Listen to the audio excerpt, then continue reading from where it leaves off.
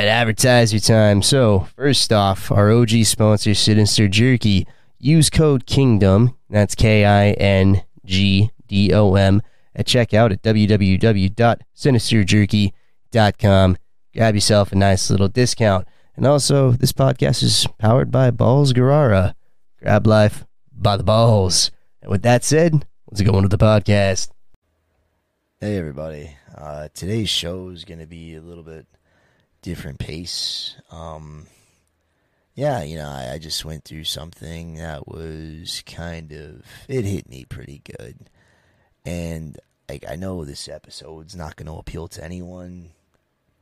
I think it won't appeal to anyone because it kind of goes away from what the target audience is. We usually keep it light. We usually keep it fun. We usually talk about gaming and people in the scene, and it's just going to be me talking about heavier stuff today. So I would be happy if you would come along with this little talk. It's one of those things where even if you don't like the subject matter, I think we've all had something that has meant something to us that we have lost at one point or another. So if this story isn't likable to you for whatever reason, at least maybe it can be relatable. So with that being said, yesterday I went to the first ever fan-generated giveaway at a sports event and a reverse boycott for the Oakland Athletics. So, the A's, as they're known, of Oakland have been in the city for 55 years. And I haven't been around that long, but for my whole childhood, they have been a staple. I'm almost 35 years old. I've been going there since I was 4 to 5. And the love of the team started for very funny reasons. My favorite color was green. They're the only team in baseball at the time that had the color green, and they were local, so I was sold. So as I started to learn the sport, I started to realize that this was something that I could actually talk to my dad about. Baseball was something he enjoyed, and that was something that he was a part of him. And we didn't have a lot in common. He grew up in Portugal. He didn't speak the best of English. I grew up here. I didn't speak the best Portuguese. So it was something that we could bond over. It was something that we could enjoy together. It was a shared experience. And that was something that we were able to talk about a lot growing up through my younger years. We don't really talk so much anymore, and that's a whole different conversation, but yeah, it was definitely, it was a key part of our relationship growing up. It was one of those things where I couldn't talk to my dad about much, but I could always talk to him about baseball. And it's funny how many people I know who have similar experiences with their fathers and insert sports here. So that was the first major link to me and the team. And then through my interest and love of the team, I started getting involved in baseball, Little League and stuff. And that's where I met my best friend. And we grew up together. We went to grade school together. We went to middle school together. Our fathers worked at the same cement plants. We were definitely two peas in a pod. We were always hanging out, always getting into trouble, always making jokes, doing stupid shit, having a great time. And his mom worked at a place that sold glass that had season tickets to the A's, so they would always, give us tickets when somebody at the glass shop didn't want to go. They'd be like, oh, it's a Tuesday night game? Fuck that, you guys go. Or there's a bobblehead giveaway, and I don't want to go because it's going to be super packed there. You guys go get that Frank Thomas bobblehead for me. Shit like that. So we were at the Coliseum a lot growing up, and we had really good seats. Well, we didn't have good seats. The glass company had good seats, but we reaped the benefits. So we were sitting damn near front row, and we got to meet a lot of players. We got to talk a lot of players. We got to feel like part of the... We felt like part of the fucking scene at one point. When players are coming up to you and they know you on a first name basis, it's pretty fucking sick. And it's people you look up to, especially when you're younger. It's these guys are fucking heroes to you. They're on TV. They're doing fucking ginormous acts, like hitting a fucking 370-foot bomb with people on base when they're down. It was, to me, that was like meeting the Avengers at that age. So it was definitely a cool experience going with my friend as much as I got to in my formative younger years. Unfortunately, life fucking happens. And when we were working at 16, he had a lot of pain in his leg, and he had trouble moving around. And they did some scans. They found out there was a tumor in there, and it was on the bone, so they unfortunately had to cut off his leg. And even after that, we still made our way to the Coliseum. We still drove out there. He got his crutches out, and he was a fucking beast. He would crutch the stadium stairs, and he would get to his seat, and he would have a fucking blast at the games. And, cancer was a reoccurring thing, and it pretty much went until 5 years later. He survived with it for 5 years. And then on my 21st birthday, unfortunately, he passed. And for me, the team was, like, very special to me because, that was something we had. I still went to games. It was never the same, though. It hurt. It was one of those things where it's like, I would go and I would always be like, I'm here with you, man. And it was always one of those things where I'd always buy another ticket so the seat next to me would be empty. Which is, people's sentimental thing. It's like, when you soldiers are at a bar and they'll fucking buy a beer for their friend who's no longer there or some shit. So, the reason I'm being as open and I'm saying the stuff I'm saying is I spend a lot of time on this show interviewing other people and asking them to be vulnerable. And me, myself, I don't make myself as vulnerable and as open. So this is a peek into my life. So, yeah, after he died, like, I still went to games, and it was hard. It was hard. Living in my hometown was hard, It's like you grow up in a town where everything you do... Oh, hold on. Alright, I'm back. Sorry, I had to take care of something. So, yeah, like, everything you do in this town, everywhere you go, every experience you have, from getting a burrito to driving by the beach, it just brings back memories. So, after a few years of dealing with that, I couldn't do it anymore. And I had to get away. And the only thing I could do, being a young kid with no real money and no real serious job, is I joined the military, because the military wasn't out. The military was a tool for me to escape my situation. And I am very open about saying I ran away, because I did. I mean, shit, if the circus was still around like it was in the old days, taking people, I would have joined the circus. But unfortunately, the circus is no longer as big as it used to be, so I went to the thing that would get me out of the state as fast as I could, which was the military.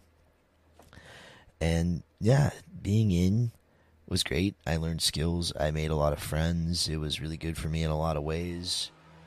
But at the same time, it sucks that, well, you talk to everyone who gets in, they're like, I'm in for patriotic reasons, or I'm in for college, and then you feel really selfish when you're like, I couldn't handle my shit, so I'm running away and potentially putting myself in a life-endangering scenario. So, I deployed to a few countries for an extended amount of time. The biggest two of note would be Africa and Iraq. Well, Africa is a continent. I spent a lot of time in Djibouti. Let's be a little bit more let's be a little bit more direct. I went to Djibouti, and then I went to a few countries for my job out there. And, the time difference out there was epic. It was huge. I would be waking up at 2 to 3 in the morning to listen to A's games on the radio app.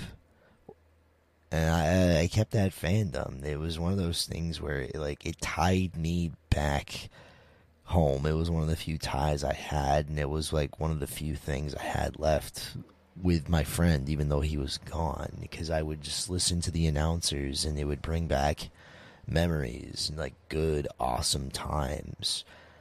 And, you know, things progressed, and I came back home. I settled down. I got married. I had a kid. And I still went to the ballpark. And it was a great experience, and it was a great time. I'd watch them on TV. And the announcers who have been there for a very long time slowly left. Ray Fosse died, and Glenn Kuiper left due to he accidentally said the N-word on a broadcast, and he was let go from the organization. And that also sucked, you know, having so much respect for an announcer that you've pretty much listened to your entire time growing up, and then having the narrative be put out there that I guess you couldn't even say it's a narrative. I don't know him. I don't know if he's racist or not. But having all these people say that, you know, he's a racist piece of shit, this, and that. It's, I never met the man. I just know him as the voice. And, you know, he was like one of the reasons I wanted to do a podcast. Him and Ray Fosse. It's just like, you know, those were the voices of my childhood. I spent so much time listening to them. And then to hear that, you know, don't meet your heroes, I guess. Well, I never got to meet him, but you know what I mean. So that was kind of rough. And the last few years as a fan have been terrible too. John Fisher took over the team. He got full ownership, and he used to be a part owner with Wolf. And every year he has been consistently the lowest payroll in baseball. Meaning he's putting people up there who are cheap, who aren't as good as the other teams, and he's had subpar results. And people have been pissed about it for a long time, and they've been boycotting games. Like, you've seen boycotts be very effective. Like these people who are very angry about Bud Light, or these people who are very angry about Target and all this other shit. And, you know, they fucking boycott an item to just show their displeasure, and companies bend to it. Like, I'm not saying it's on the same level. I'm not saying I agree with that rhetoric. Those are just the most recent of, like, boycotts I can think of. So, yeah, like, fans didn't want to go to the games because they hate John Fisher, and they were very vocal about, like, hey, this is not okay. We want this to go in a different direction. And it never did. The Raiders left because they wanted to expand on the stadium, and Fisher wouldn't let them. And the Raiders are creatures of the opportunity. They went, in my lifetime, they've gone from Oakland to LA, back to Oakland, and now Vegas. So them leaving didn't really sting, because I kind of expected them to. The Warriors are originally from San Francisco. So when they went back to San Francisco, I was okay with that too. Because even though, like, most people associate them with Oakland, like, it's not that far away. It's within a 25-mile rate, like, thing. So, like, that didn't hurt too bad. But the A's, they changed their They changed their motto to rooted in Oakland. And they put it on everything to pretty much say to the fan base, we won't leave you like these other guys did. We are loyal. We're here till the end. And as shitty as the team has been for the last few years, they really, like, resonate with people. And the team does too, even during Moneyball. It's like, we're the little guy, you know, taking on giants like the Yankees, taking on the fucking Detroit Tigers, who have been a division, well, not a division, but like a playoff rival forever. And now the Houston Astros, which are becoming, like, you know, the big bad in the AL West. So it was cool with that narrative. With the recent things that have gone down in Vegas and things that are being revealed, we have found that John Fisher, while putting this rooted in Oakland thing out, was actively trying to move the team. So it was just kind of like a cloak and dagger thing. And for me, that sucks. Like, how can I support an organization led by a man who's so disingenuous and just so uncaring about the history of the franchise, about the team and the people involved? Like, I get it. I'm just a guy who buys a ticket, gets a seat, but to me, it means so much more than that.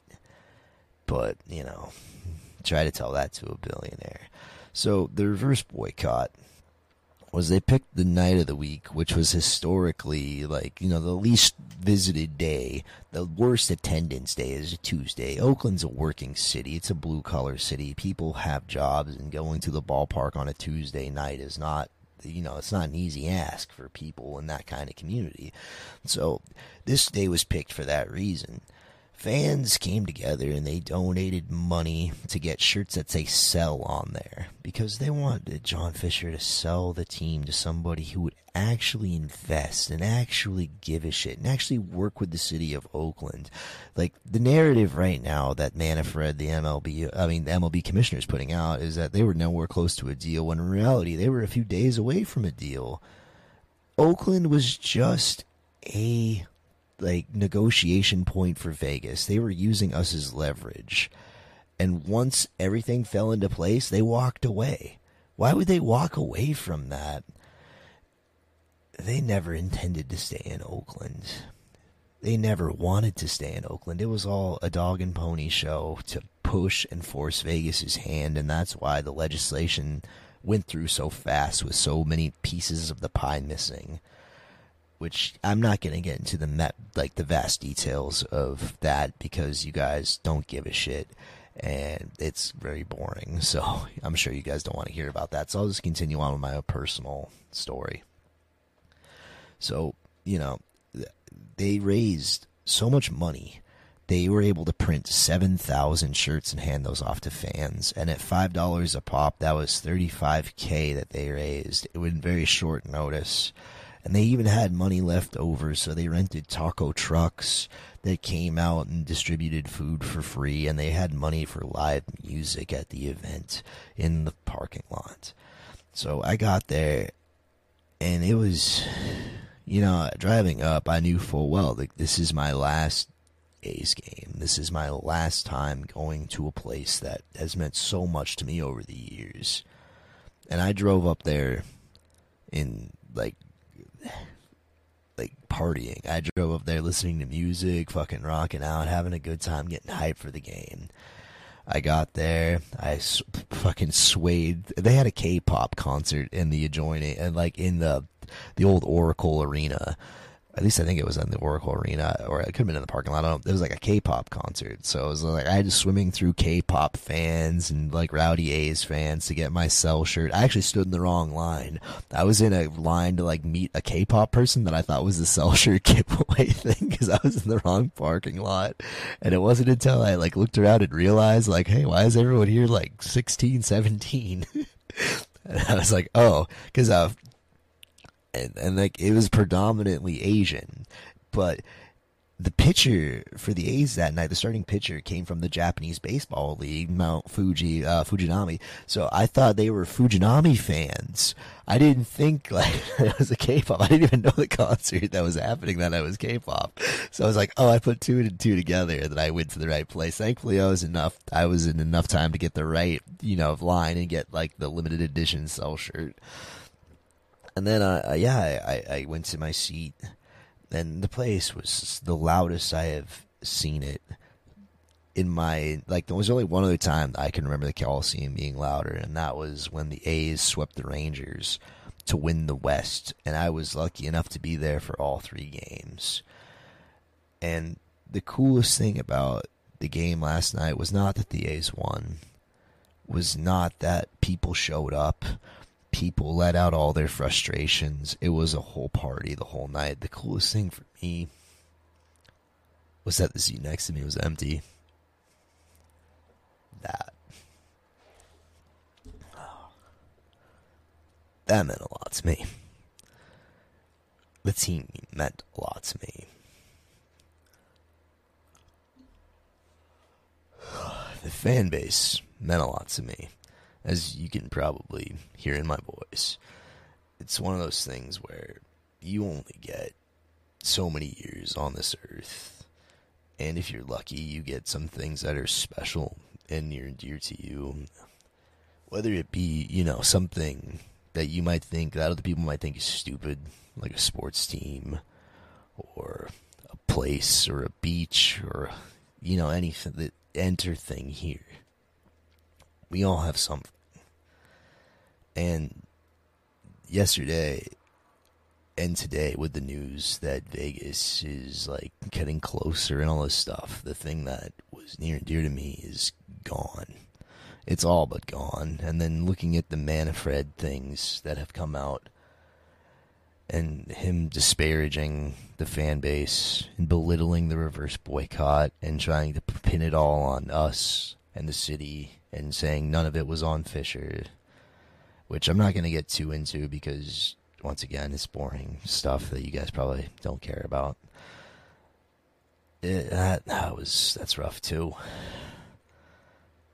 And I don't know where to go from here.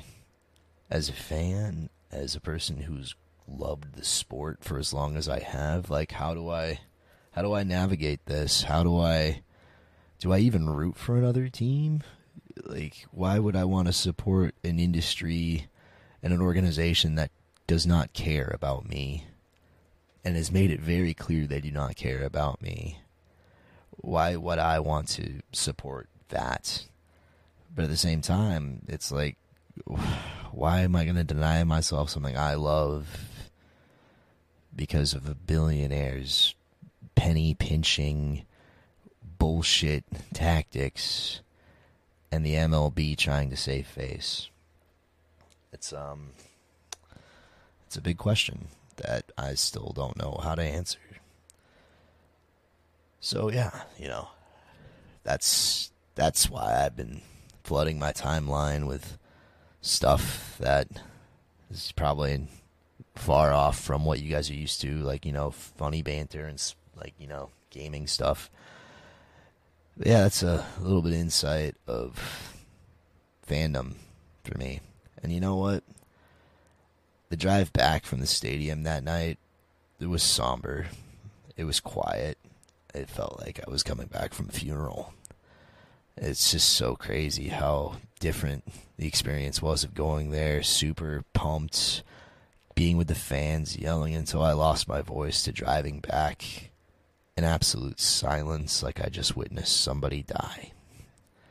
It's, yeah, I'll probably never forget that.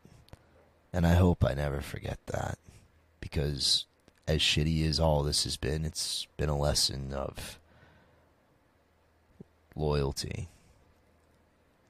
Like, I was loyal to the end. And you know what? That means a lot. When my friend was dying of cancer, there was a lot of people who peeled away because it was uncomfortable, because it was hard, because it sucked. But I stuck by, and I was there until the last days. And I wouldn't trade that for the world. And not to be a cheese dick and to quote fucking a Warhammer 40k Primarch, but in the words of Lionel Johnson, loyalty is its own reward. And I wouldn't trade any of it for the world.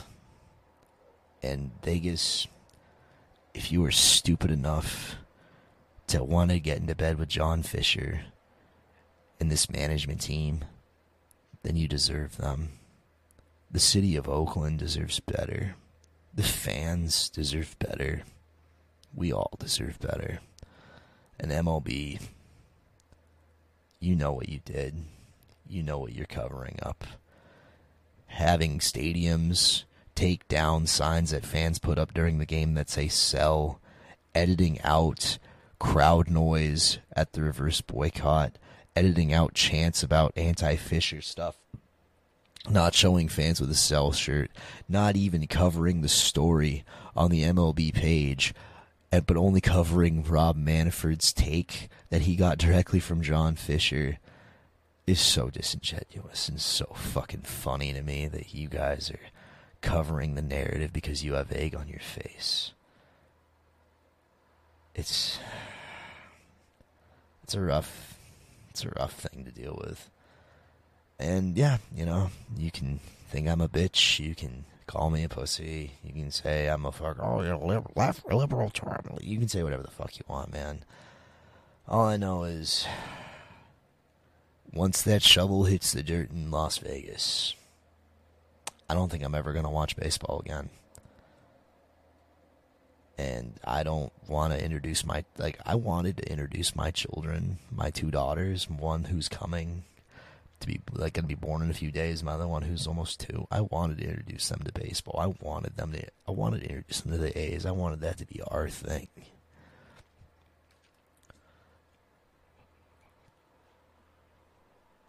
And that's just not going to happen. Because why would I want them to fall in love with an organization that doesn't give a fuck about them? You know, why would I want them to get involved with like the MLB and the A's in general under this ownership? Why would I want to set them up for heartbreak? Yeah, nobody's gonna listen to this. Nobody's gonna like this episode, but that's where I'm at. My cards are on the table. And yeah, I don't think this is a bad thing to do this, but I guess we'll see. Anyway, on a better note, got some big news coming. 100th episode's coming around the corner, and we're going to be giving away a really nice headset. And the description of how that's going to work is going to be a lot like the 50th episode. We're going to put a code word somewhere in the episode, so with the 100th episode, all you got to do is listen and then send in the code word to the email that I'm going to provide. And yeah, I'm going to go fucking cry. I maybe smoke a bowl or something. I don't know. But anyway, well, why don't you go outside and touch and or smoke some grass. And I'll see you guys next time on the comms.